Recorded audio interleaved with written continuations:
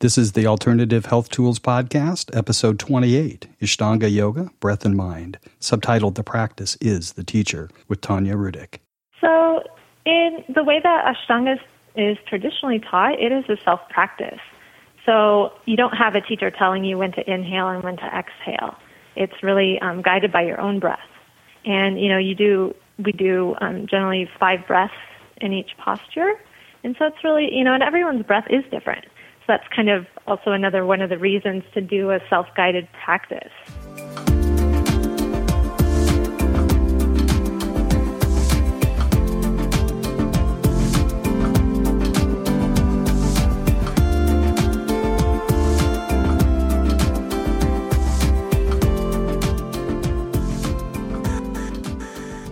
Welcome back. This is Lisa Thorpe with Alternative Health Tools. And today I'm very excited that we have Tanya Rudick, an Ashtanga yoga teacher and should we say Ashtanga yoga expert, Tanya? I wouldn't say expert. No. Practitioner is good enough. Practitioner. Great. Well, welcome. Thank you so much for calling in this morning and taking the time to be with us on the show. I wanted to ask you earlier, you've probably already done your practice and are fully into your day by now. How do you start your day? Yeah, my days start pretty early. Usually I'm up by 3:30 or 4 usually, and have my whole little routine of, drinking lemon water and coffee and doing my writing and practice and meditation and all that fun stuff. So yeah, I'm like already well through the day by now. Why don't you go ahead and tell us a little bit about Ashtanga yoga? I know, I've been practicing various types of Hatha yoga for many years, and I really don't know. What's the difference? Well, technically all yoga falls under the category of Hatha yoga. But Ashtanga yoga is a method that was created by and passed down by Pattabhi Jois and his teacher Krishnamacharya. And it's a method where we focus on 3 different things throughout the practice. The posture, or the pose that we make, the shape that we make with our bodies, and the breathing, which is the most important part, and then also the drishti, or looking place, so where we focus our eyes. And so we use those 3 points of focus to help us try to still our crazy minds. The monkey mind. That's really kind of, yes, exactly. And that's kind of what differentiates Ashtanga yoga from a lot of other styles, or that is the core of Ashtanga yoga. So it's not just about getting fit. It's not just about getting your body fit and healthy. It's also about getting and keeping your mind fit and healthy. Totally. That's the main point of yoga, really, is to, help us control our minds. And how did you get into this? It's been a winding road, but I guess I started taking just different classes when I was in university, and just here and there, and I tried all different styles of yoga, and there for a while I was really into practicing Bikram or Jivamukti. And then I did a teacher training program in Bali. We focused on different styles of yoga throughout the course. And so that was the first time that I was introduced to Ashtanga yoga. And immediately I had this connection to the practice where, it was like this light went off, or some familiarity. And so I thought, I just really connected with it. And it's been ever since. That's kind of been my path now. And you've been all over the world learning and teaching Ashtanga. Yes. It was in 2007, I think it was. I decided to kind of leave everything behind and bought a one-way ticket to this little island in the South Pacific and just kind of went off exploring the world. And it was really during that time where I ended up deepening my practice, my spiritual practices. And that was when I really was able to go a lot deeper with Ashtanga yoga and with meditation and like different philosophies, I suppose, and spiritual practices. So it was really a good time of exploration. And I ended up staying in Asia for 7 years. and just returned back to the U.S. last year. And what brought you back? My boyfriend. That's a good calling. Yeah, it is. He ended up getting stationed on a project out here, so I decided to join him and come back. Beautiful. Welcome back.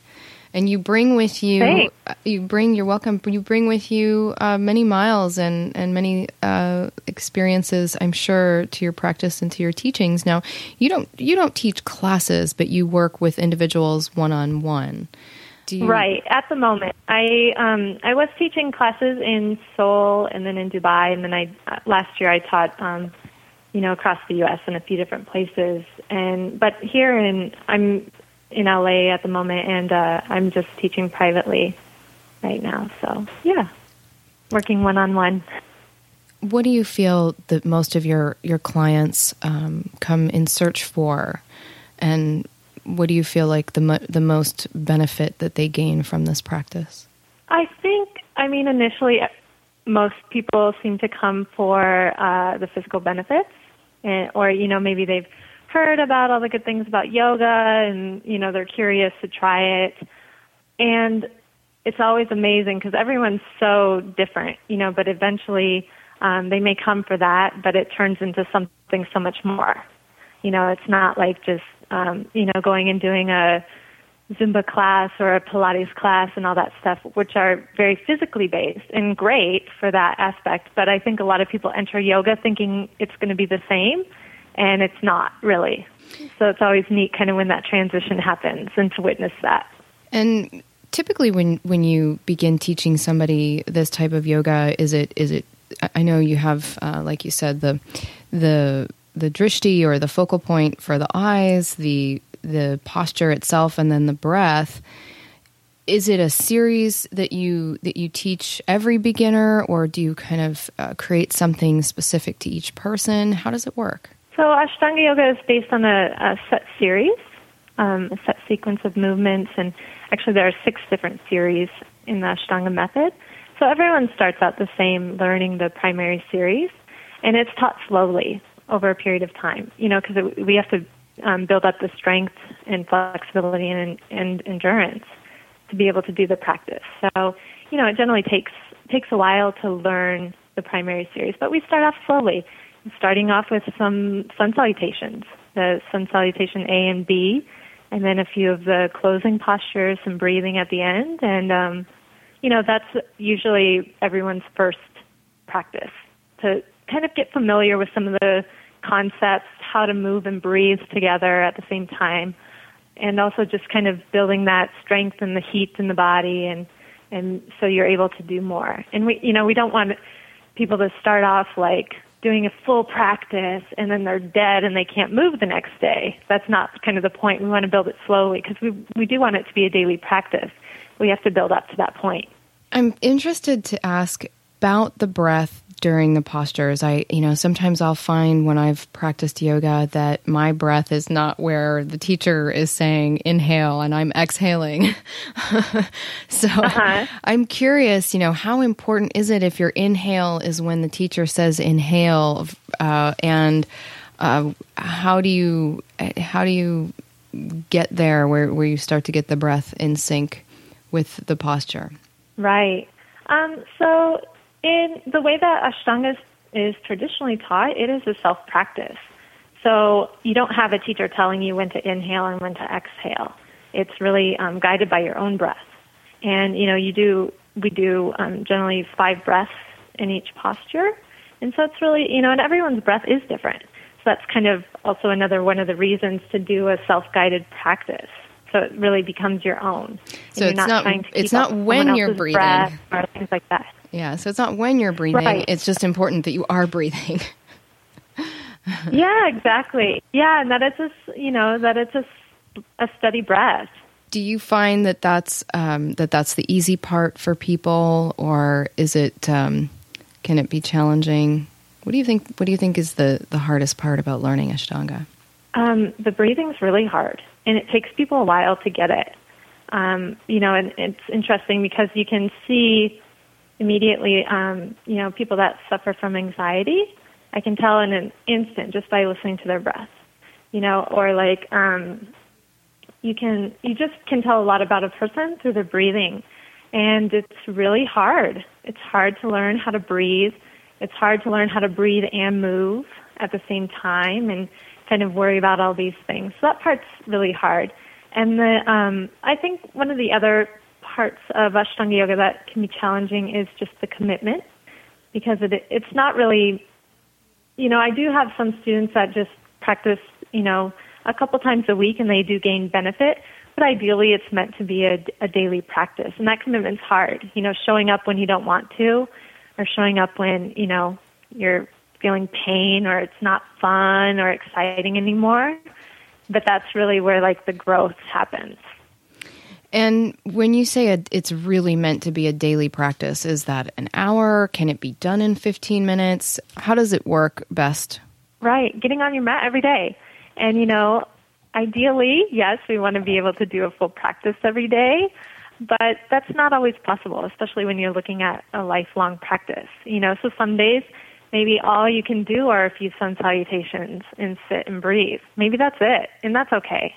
I think the point is just to get in the habit of taking that time every day to like connect with yourself and, and just kind of evaluate, see where you're at.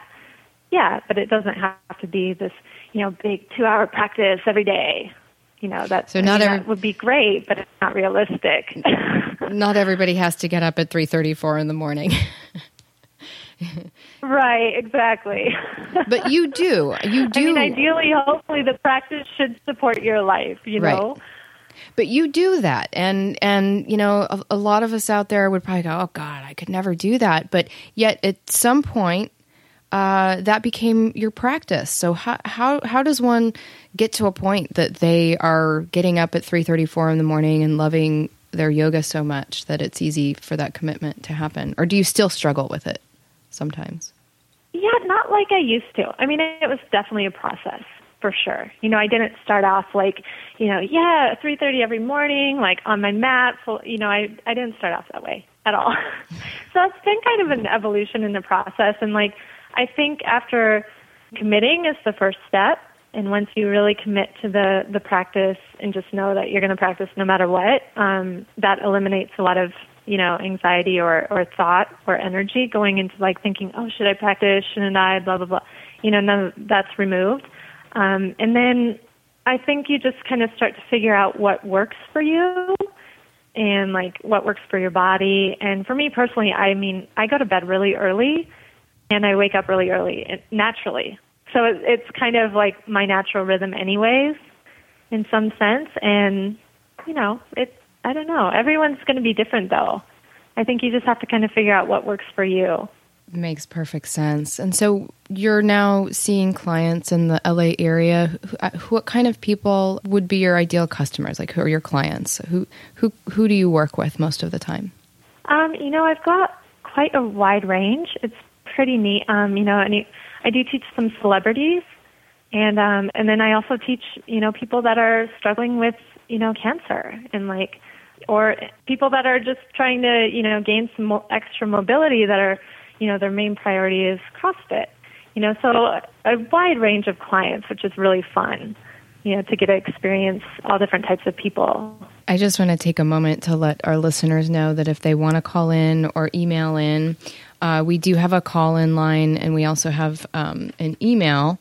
Call us at 760-561-5811. And that's both during the show or even after the show. They can leave messages, and we'll either respond after the show or during the next show. So that number again is 760-561-5811.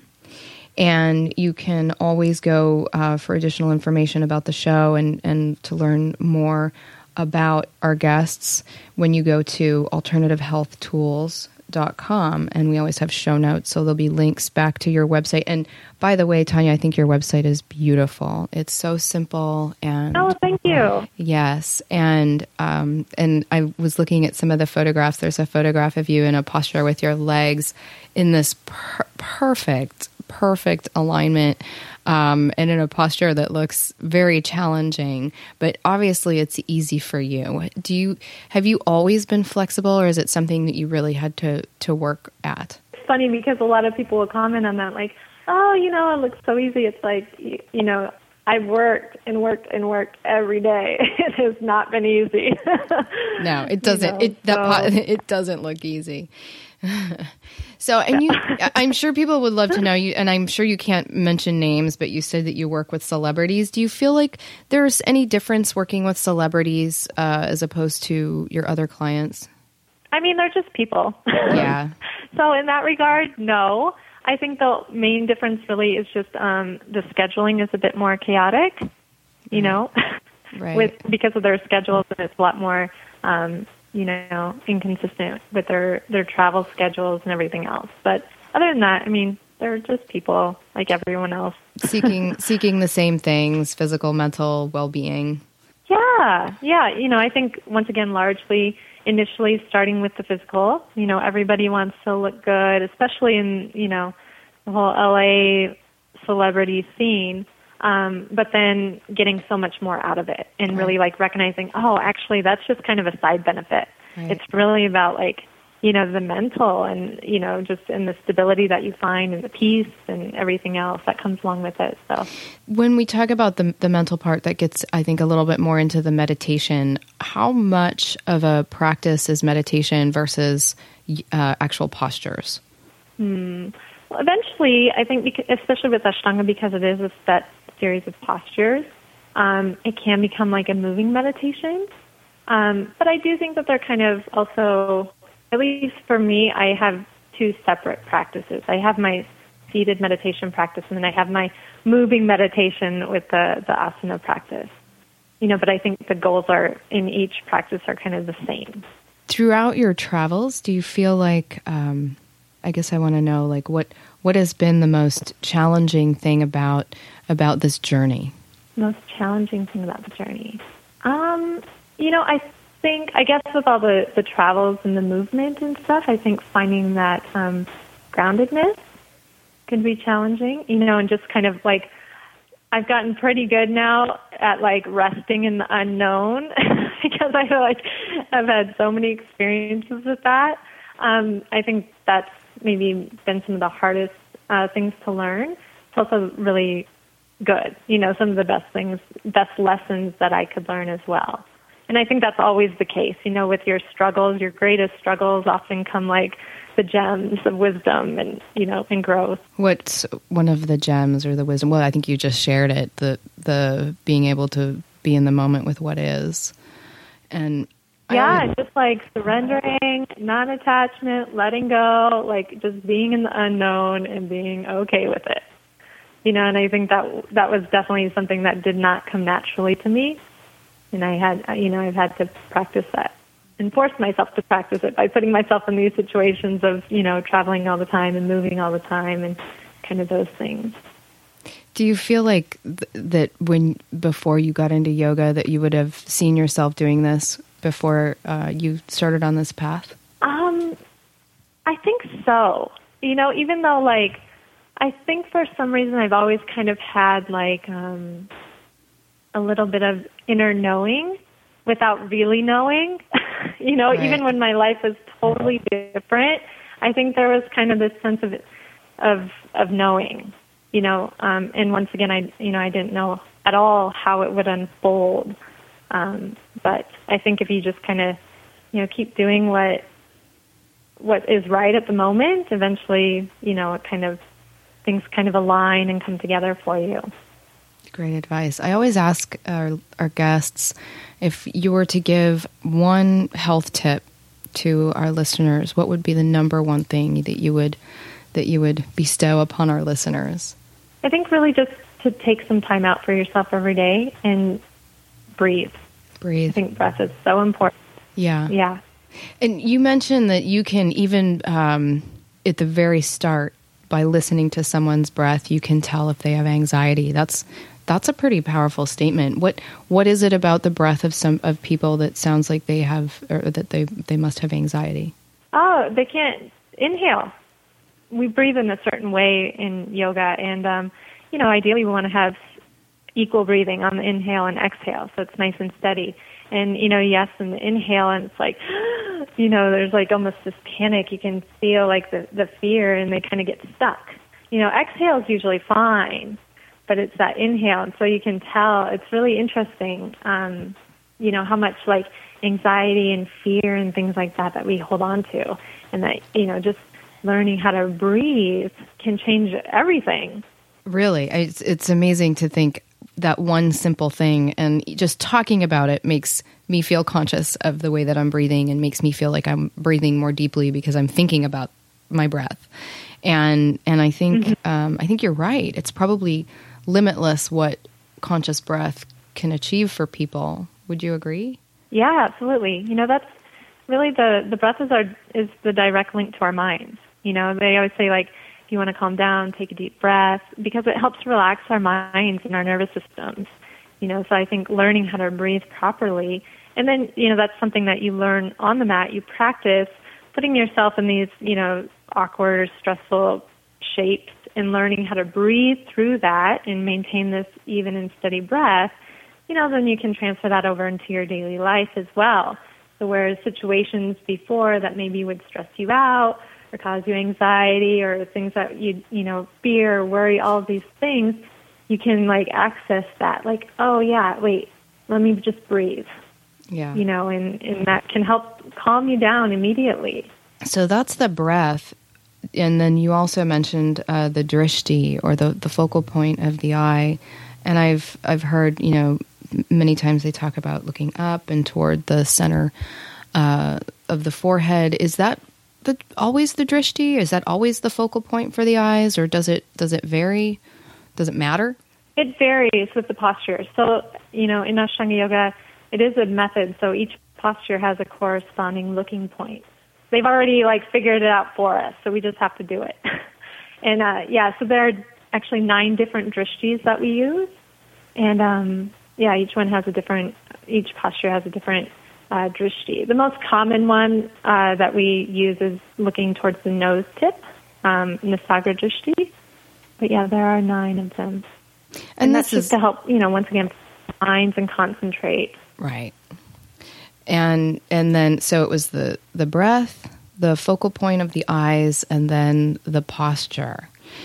So you've got your mind, you kind of all to bring the mind and the body into harmony. I'm curious if you feel like, what about sound? Does sound, or how we're listening, ever come into a part of yoga, or do you ever talk about that? So in Ashtanga Yoga, the sound would be the breath. The breath. Which the way that we breathe, it's it sounds like the ocean. So it's you can focus on that sound as well, I suppose. Again, bringing... But other than that, we don't use music or anything like that. It's really just focusing inward, the sound of the breath. That would be the only place really that sound comes into play in the practice. To calm that monkey mind. Exactly. Exactly. I know what monkey mind is. In fact, I was just experiencing it last night. I was feeling uncomfortable, and could just tell that my thoughts were going in a direction that weren't serving me. And fortunately, a friend called, and I kind of just started talking about the things that were bothering me, and that allowed me to see it and to see how my thoughts had run amok. And do you talk about that much with your clients about, I don't know if everybody's aware how the thoughts that are happening to us are determining how we feel.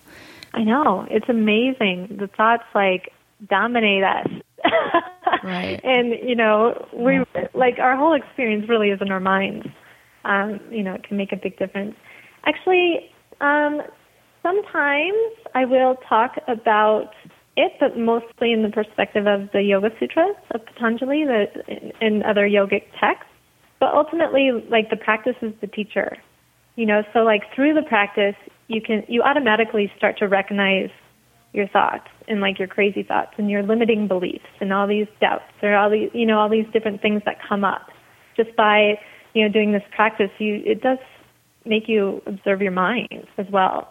And so I think just that, and once you're aware of the thoughts, and you can start to catch them, that's when you can start to change and direct them in a way that serves you better. Wouldn't it be nice if we could all do that all the time? I know, that's the goal. Do you feel like you have less of a monkey mind now than when you started this practice? I don't know that I would necessarily say that, but I think I'm more aware of it, and I can catch it easier. Like, where I can, like, notice, like, oh, there I go again. Yeah. You know, off thinking about all this stuff. Wait, come back. Like, let's bring it back. Tame that monkey. Bring it back. You know, right. So I think that there's a lot more awareness around it. And the awareness brings you a greater sense of peace, I would imagine. Yeah, definitely. Definitely.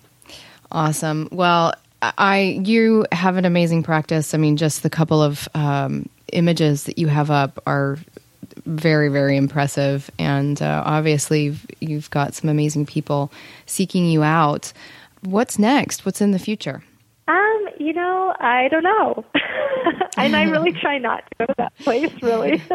Because, you know, planning for me never seems to work out. So it's like I might as well just be here and just let it unfold, because I really have no idea. I really appreciate you saying that, because I have that experience as well, that I make these plans, and especially in business or even, you know, with my own family, and make these plans thinking that things are going to go the way I planned, and they just don't. Yeah. They just don't. Yeah. No, never. Never. Right. Yeah, never. So I think that's great advice as well. Just forget planning. Yeah, exactly. It'll all happen anyways. It will all happen anyways. Well, it's such a pleasure speaking with you, Tanya. I really, really admire your dedication and your practice, and I know that many, many people could benefit from learning more about yoga and about breath alone. Is there anything else that you'd like to add or share before we wrap it up today? No, I don't think so. Just practice. Practice. Yeah, wonderful. Practice and all is coming. Awesome. Tanya, thank you so much for calling in and being on the show with us, and have a beautiful, beautiful day. Yeah, thank you. You too. This is Lisa Thorpe with Alternative Health Tools. Thank you for listening.